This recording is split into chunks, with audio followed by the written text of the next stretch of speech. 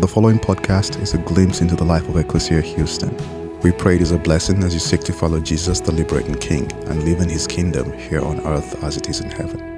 So Ecclesia, first, just let me tell you, I love being on the west side. I don't know if you've figured it out yet, but there's something really special here happening at this campus, and you could definitely see it last night. We have 2 services again on the weekends here. We kicked off our Saturday night service last night, and we had a full house, and it was really exciting, and we had burgers and hot dogs afterwards.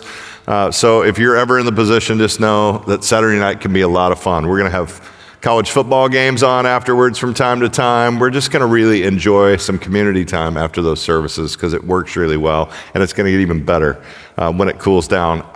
As I told you, I have a really important sermon, and I can't really get to the sermon part unless I give you some context.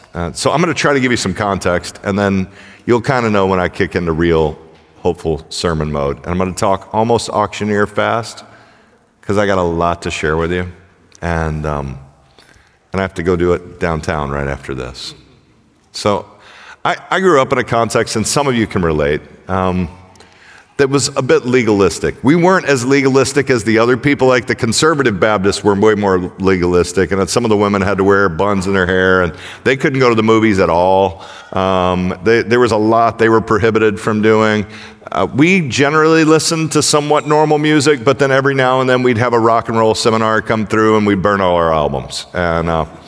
And we'd give it up for a little while, right? And then we'd realize, like, I burned an REO Speedwagon double album. Like, that cost so much to replace, and now I want it back, right? And we'd waste a lot of money replacing all the albums we burned because we realized it was a bit ridiculous. And what I learned growing up in that context was that kind of legalism, it doesn't work.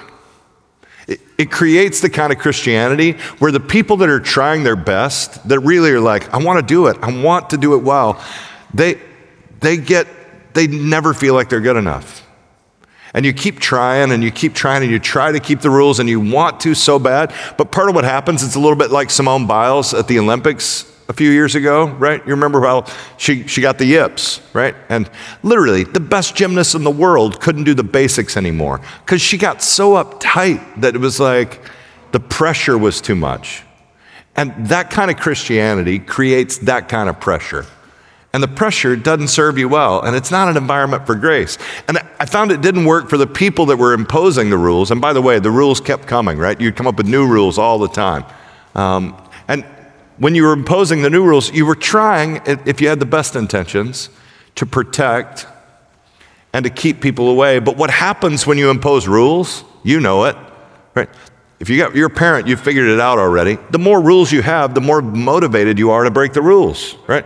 So the story I've told forever, it's the most clear example I've ever had. When I was in sixth grade, my best friend Chris McGriff and I asked for bow and arrows for Christmas. It's all we wanted, a bow and arrow, like a real bow and arrow that you could shoot something with, right? And we were both super excited on Christmas Day. We got our bow and arrows, and we were ready to go out into the woods and just shoot stuff with our bow and arrows. And his mother said words that almost changed our lives forever. Just as we walked out the door, she said, "Boys, there will be no flaming arrows."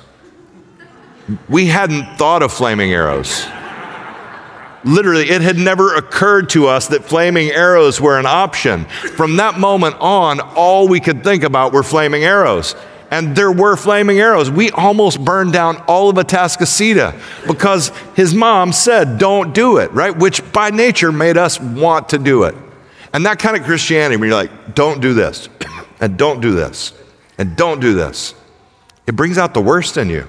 Right? You heard the Apostle Paul, right? What did he say? The things I want to do, I don't do. And the things I don't want to do, I do.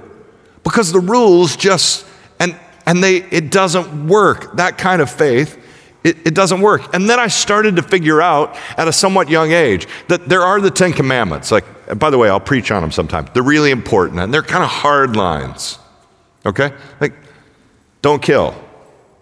Don't commit adultery.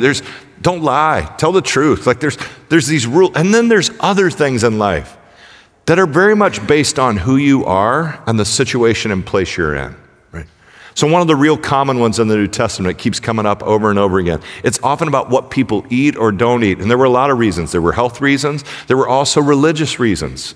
In 1 Corinthians, there's this whole back and forth, right? In 1 Corinthians 8, because some people just liked any meat. They were like, and they didn't care. Some of the best meat was offered in pagan temples as an offering to pagan gods. They had a barbecue in front of one of these like idols. He said, but this knowledge is not in everyone. He was saying, some can eat it and some can't. It depends on who you are. Up until now, some have been so familiar with idols and what goes on in the temples that when they eat meat that's been offered to some idol, their weak conscience is polluted, right? And we'll just pull it down. I'll summarize it for you. Then he says, other people, they don't care. They know God made the meat and we're going to eat the meat. We're going to eat the best meat. We're going to enjoy it, right? And it was different for different people. Some people just felt in their core, this isn't right. Isn't it interesting that so much of life, like we can hear all of that? In Romans 14, it says it this way, and I think it's said really well. Here's the issue. One person believes that nothing's off the menu. How many of you like that? Like, I eat anything. I will eat it all. I've eaten camel meat, snakes, you name it, I'll eat it, right? At least once. It may not be good to eat again, but I'll try it. He'll eat any food put before him. But there's another believer, we call him the weaker, who eats only vegetables, right? Now, you heard it from me. It's in the Bible. If you're a vegetarian, you've got weak faith. Your faith is weak. I don't know why your faith is so weak, but it is. It's in the Bible. If you don't believe the Bible, that's on you, right? The Bible also says, Paul told Timothy, he said, drink some wine. It's good for your stomach. If you don't believe the Bible, right? This is where the Baptist in me, like people are like, what? Did the Bible said to drink wine? What are we going to do, right? Again, you're not really that weak. But hear it. Hear the difference. For you, that's the right thing to do. For me, not the right thing to do. Anybody remember being in 7th grade and did they make you read that book, The Jungle? You remember? It was a Chicago meat factory. Am I the only one that had to read this? I thought it was like required reading forever. Right? And literally after the book, you were like, I wish I'd never read that book. I don't want to know any of that stuff. Right? It's literally how the sausage is made, right? And we don't want to know how the sausage is made. And there are some of us, for good reason, in your conscience, how many of you are this like, I will never eat a hot dog. Like, that's just not a thing for me. I'm not a hot dog person. There are a few of you, like just at your core, you're like, that's not my thing. There's some of us like me that I'm like, I'm at the ballpark. I got kind of a 2 hot dog limit, right? Like after 2 hot dogs, I don't feel so good, right? Anybody else like, it doesn't, like you're probably not made to eat more than 2 hot dogs. I was at a seafood place recently and I'm eating like lobster bisque and the worst thing was on TV ever. They were showing the hot dog eating contest while I'm trying to eat, right? Now I can tell you, like, I don't know whose conscience says it's good to eat 62 hot dogs. Like, I don't know whose conscience says that. The truth is, most of life is like this. Some things may be right for you, not right for me. 62 hot dogs, not right for me. That wouldn't be good. My friend Tim Bassanio, when I go to dinner with him, he'll say to me, like, I don't understand how you can have 1 glass of wine. Like, I don't get it. He says, if I had 1, I would have 14. I just can't stop, right? And so for him to have 1 glass, it would not be good for him. He's made differently. You understand? And so much of life, we can go on and on, right? How many of you have to restrict when and where you will have like a Coca-Cola or a soda or something, right? Like I'm a movies only person. I'll have Coke at the movies. But if I start having it with regular meals, I'll be like I was in college where I'm just drinking Dr. Pepper nonstop, right? And it wouldn't be good for me. It wouldn't. So I have to have restrictions around it because for me, I can't handle it otherwise. Now, hear this. This is what life is like. And this is what I wonder. What if all the energy that we took in Christian life to focus on the rules? Who's keeping the rules? And are you keeping the rules? And we're watching other people and trying. What if we focused all of that inwardly and it was entirely focused on listening to our own conscience? Because this is what I believe is unique about Christianity. The Spirit of God lives in you and guides you. So the truth is, and I've asked this to many ecclesians, how often do you look back at the big mistakes that you made in life and you went, that inner voice in me told me not to go there? My experience is it's 99% of the time that if we had just listened to that voice, that we believe is the Spirit of God, that we wouldn't have made the mistakes. We would have not done something, or we would have done something that we didn't do because we would have listened. Adam Smith says this. He says, what can be added to the happiness of a man who is in health, or a woman, in health, out of debt, and has a clear conscience? I got to tell you, Ecclesia, there is something beautiful about a clear conscience. One quote, I think it may be Glenn Campbell or somebody says, there's no one sleeps on a better pillow than the person with a clear conscience. Right? When you got a clear conscience, you sleep well at night. Stephen Wright says it, I think, as a joke, but I think it's true. He says a clear conscience is usually the sign of a bad memory. But there's some truth in it, right? Part of having a clear conscience is giving yourself permission to actually forget and let go of your mistakes. So we're going to get to the sermon part now. That was all background, by the way. That was context. Rochelle asked a question last week in her sermon that I thought was really important. And I got to do what I don't often get to do. And when I watched her preach, I got to listen to her preach, and I got to watch all of you. And this is what she said last week. She said, there are many of you here that have no problem believing in the miracles of the Bible. You believe Jesus walked on water. You believe that he healed people. You believe that he died and was resurrected in 3 days. You believed he turned water into wine. You have no trouble believing any of those things, but you profoundly struggle to believe that that same God loves you. And I watched, I don't get to do this very often, I watched your faces, and people went, yeah. And my experience is that that's almost all of us. I remember about 15 years ago when a book came out that shared the personal writings of Mother Teresa. And most of us assumed, like, if anybody's feeling like they crushed it in life, it's Mother Teresa, right? I mean, you're at the end of your life and you're like, I only had one life and I did pretty good.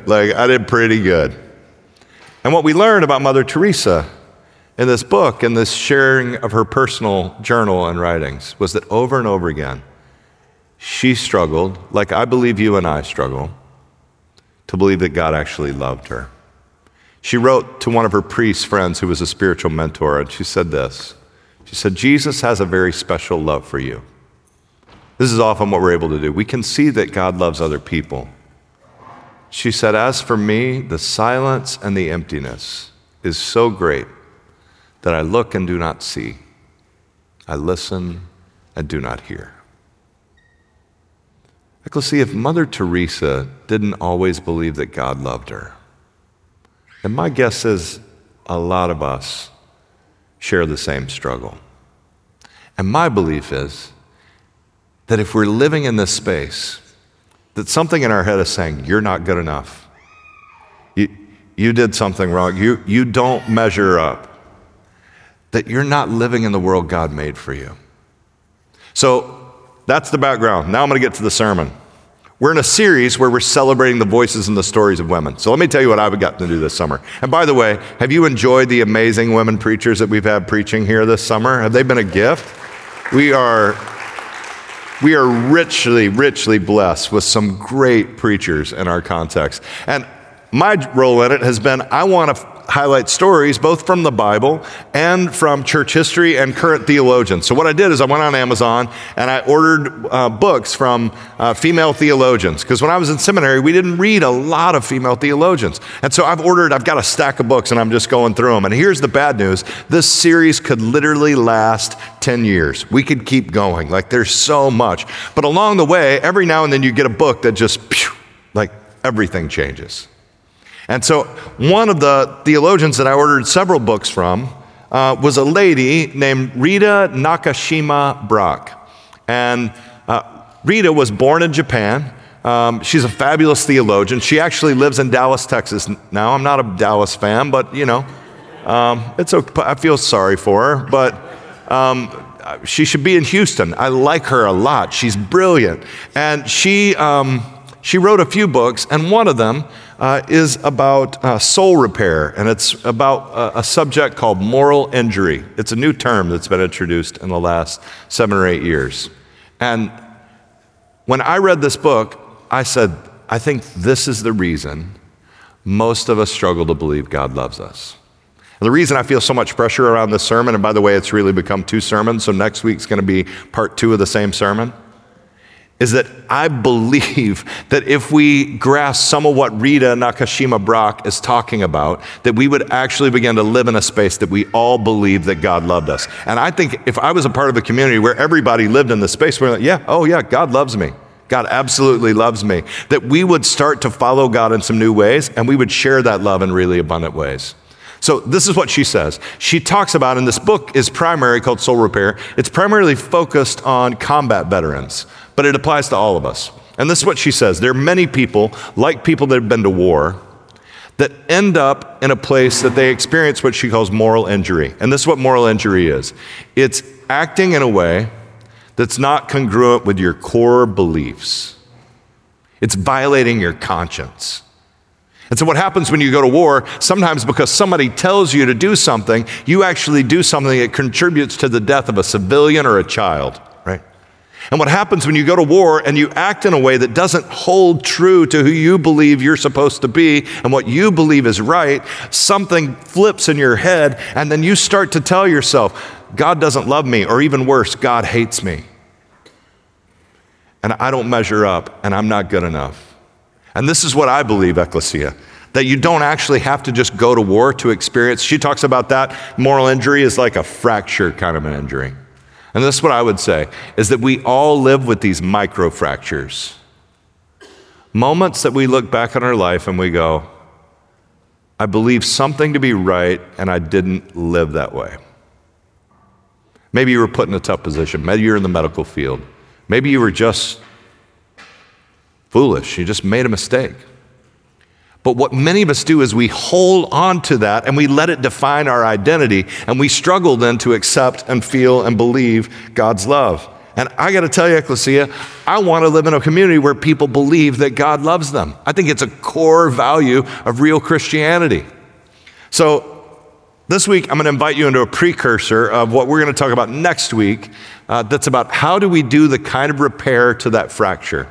And I'm not giving you a long list of things because I don't want to be the one to prompt you in this. Do you understand what I'm like? This is the key. It's not that you do something that I believe to be wrong. It's that you do something that you believe to be wrong. This is not about, I wonder what somebody else thinks of me. This is at the core of my conscience. I believe this is the right way to live. And I didn't live that way. And that may be different for some of us, right? It's like there's certain things you could spend a lot of money on. And somebody else will go, I could never spend that much money on that. To me, it doesn't feel right. And the truth is, we're just made in different spaces. And that's okay. What we have to do is listen to our own conscience. Some of us may have been in a place that even one time you talked to a waitress or a waiter in a way that you went, that doesn't reflect who I am. And if I think back on it, I'm actually ashamed of the way I spoke to them. And something in you says, then you start to doubt, am I that person or not? Who am I going to be? So I want to invite you into a journey that over the next 2 weeks that we try to do those repairs and we live in a healthy space. So today, in order to get ready for that, I've got 4 things that I want to share with you, and I got to do these really fast. So here's the first one, and it's the simplest, and probably you've already figured it out. Listen to your inner voice. God lives in you. Almost any situation you face, God will guide and direct you. You're not left alone.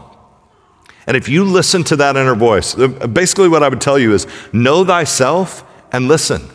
Your conscience has created a path for you. And God has told you, hey, this is how I want you to live. And it's imprinted in your soul. And if you will listen and go, hey, I don't think that's for me.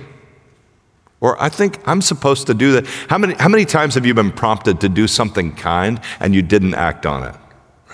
And you look back and go like, I knew I was supposed to do that. Why didn't I do it? If we just listen to that inner voice, I'll tell you, so much will go wrong. And then in that, do your best. Try not to act out of anger or a place that you've maybe not been in the best headspace, right? So if you're under the influence of something, or you're really tired, or you're tired, drunk, and angry, try not to make a decision then, right? It probably won't go well. So to say, like, I'm gonna be really thoughtful about the things I do and making a decision out of a good space. Then secondly, let's be a people that are not afraid to face our failures. If you'll face your failures and go, hey, these are the places in my life that I've failed. Part of what I love that Rochelle shared last week is that she made really clear that she's a part of this community of people, this circle of other women. And in that circle, they've shared like their deepest, darkest regrets and pains. And she said, I've never felt more loved than in that circle of people. Now, I got to tell you, my experience at Ecclesia is just that. We have many small groups where people share their life stories. And people will often call me the night before and be like, hey, Pastor Chris, can I share like the PG-13 version of my life story? And I'll go, hey, don't. You're going to miss out on something really meaningful. Because what happens is people get to these places in their stories that they believe if I tell people what I've done, if I show people who I am, what I've learned is most people believe that the people in their small group are going to get up and throw over the chairs and be like, you disgust me, right? And they're going to walk out of the room. That's what happens in their head. You know what I've seen happen in the room when it happens, when they get to the dark places in their story? Every time, the chairs get closer together.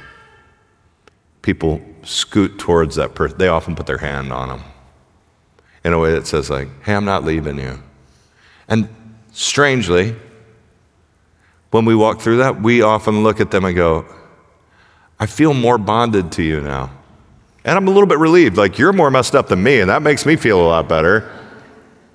And maybe you're not, but you're equally messed up. And together, we can do something together. I got to tell you, Ecclesia, if we will face our microfractures, and over this week, I'm just going to ask you to look back on your life and go, when are the times I acted in a way that doesn't fit my conscience? And then we're going to do what Rita Nakashima Brock recommends in Soul Repair. So face our failures, be real. Thirdly, let's be a people that celebrate God's love. If you want to feel loved by God, you've got to do what you would do in a romance. You've got to do what you would do in a marriage. You've got to celebrate anniversaries, find every reason. One of the best things happening in my life is that God has given me an amazing partner. And you know what we do? We celebrate it all the time. Now, we have put on the pounds to reflect that celebration. Because every meal is a celebration and it's a gift. And we go, hey, this is really, really beautiful. But if you believe God loves you, you got to come into worship with some passion and some energy. And you got to come in and worship and say, thank you, God, that you have been good to me. And you got to pray in a way that says, God, I am so blessed that you love me. And you got to communicate with the God that loves you, right? If you will celebrate that love, that will be a gift. And one of the best ways to do it is in community. And so I want to invite you, the Ecclesia staff has done something they've never done as well as this before, but they've created a portal. And this is what we've learned. We've been listening to you. And we know all your excuses, and you got a million of them, for why you don't connect or why you don't serve, and they're really good, and sometimes you don't want to overcommit. And so literally, if I asked you to do something on Tuesday night, you'd be like, hey, I'll let you know Tuesday morning, right? Because I don't want to commit too far out. I don't know what's going to happen, right? And I get it. It's part of it. So this is what we're asking you to do. We're just looking for the fall. We're saying in the fall. And what they've done is they've created a menu, and you can scan this QR code. You've got a card. Literally, we've given everyone a really beautiful card that has that QR code on it. You can take it with you. And it's the simplest place we've ever had where you can go and you can find a place both to connect and to serve. Some are really simple. Come help at the barbecue to feed the homeless. Come serve with the kids once a month. Be a part of a dinner group that meets once a month. They're just really simple.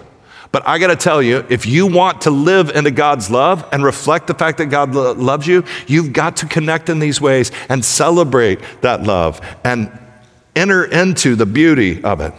So, thirdly, celebrate God's love. Fourthly, and this is the service part that you'll find there, you got to share God's love. We're made to receive that love and to send it out. Now, one of the most meaningful things, Josue talked to you about it, that I've gotten to do is to sit in this room this week. The wraparound specialist from the HISD that he's talking about, do you know what that job is? It's kind of a weird title. Their job is to care for the poorest students at each of these schools. And which in HISD is a lot of students. And guess how many resources they've been given to care for those students? Almost none, right? So the story Rochelle told at one of the services last week, and I don't think she told you, is she worked in an HISD school. And this is an example. And by the way, I made some commitments for us this week, so I need you to back my play. These HISD specialists sat in the room, and this is what I told them. If you've got a real need, we want to hear about it, and we want to help. This is the story Rochelle told from her school in HISD last year, that there was a kid that wasn't showing up to school for about a week. They couldn't figure out what was going on. Somebody went to the house that they were supposed to live in, and they'd been evicted. They didn't live there anymore. And the wraparound specialist said, I got to find this family. Now, I don't know how you find a family that you can't find, but somehow this family, she found them living in their car on the side of the road. And she called Rochelle and some of the teachers and said, I found them. They're living on the side of the road. I don't have any resources to do anything. I have enough money to get them a hotel room for one night, right?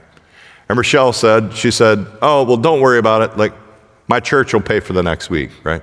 And Sean went like, I don't have the authority to do that. How did you get to do that, right? And Rochelle just knew, like, my church will do that because that's who we are. We're going to do it. And you know what? Then the church paid for a week, and then their small group paid for a week, and another person in the small group paid for the next week. And over 3 weeks in a hotel, the wraparound specialist had enough resources to then find a way to put them in a housing situation in an apartment. And they're stable, and they're strong, and they're doing well. So when the wraparound specialist sat here, I told them, if you got something like that, our church is going to figure it out. Now, we don't have an unlimited budget, but I got to tell you, Ecclesia, we can't turn those things down. That's a part of sharing God's love. And those investments matter. So we got people on the front lines. That's what they're doing, and we want to help them. So hear me. I believe what I'm going to share with you next week and these simple steps. Again, listen to that inner voice. Face your own failures. We all have them. There's nobody here. Anybody here like, I've pretty much crushed it my whole life. Like I'm feeling a lot like Jesus. Is there anybody? Because I'd like to know who they are and I could emulate you. Good. You've got a few years to do it. That's good. By the time you're 13, you won't feel that way, but I'm glad you do right now. Right? Most of us are in this place. So we go, yeah, I've not always nailed it. And what you need to know is that you're not different than anybody else and that God profoundly loves you.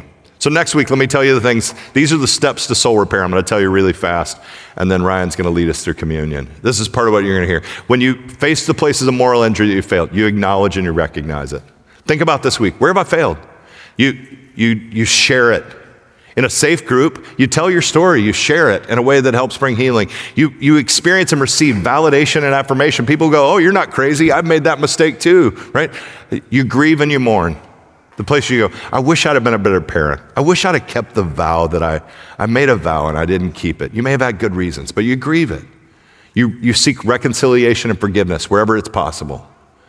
You experience a spiritual renewal. You recommit to God to go, God, I'm going to listen to your voice. I'm going to follow you. I'm going to live the life you made for me to live. And you engage in community and you find connection. That's the point we're inviting you into this week. And then you engage in rituals and ceremonies like the one we're about to, communion. Communion is this place you come and you went, God loves me. Every week you hear, God loves me. And then you advocate, you create social change. You use what you've been through to make the world a better place. And then lastly, you integrate what you've learned into a transformed life. Our mistakes make us better people. I've told you before, there's nobody sitting around going, I'm a great person, a great Christian, because I've spent my life eating chocolate cake. Like, chocolate cake will teach you nothing. Adversity will teach you something. Pain will teach you something. And you'll draw closer to God through it. Thank you for listening to our podcast. If you would like more information, please visit our website at www.ecclesiahouston.org.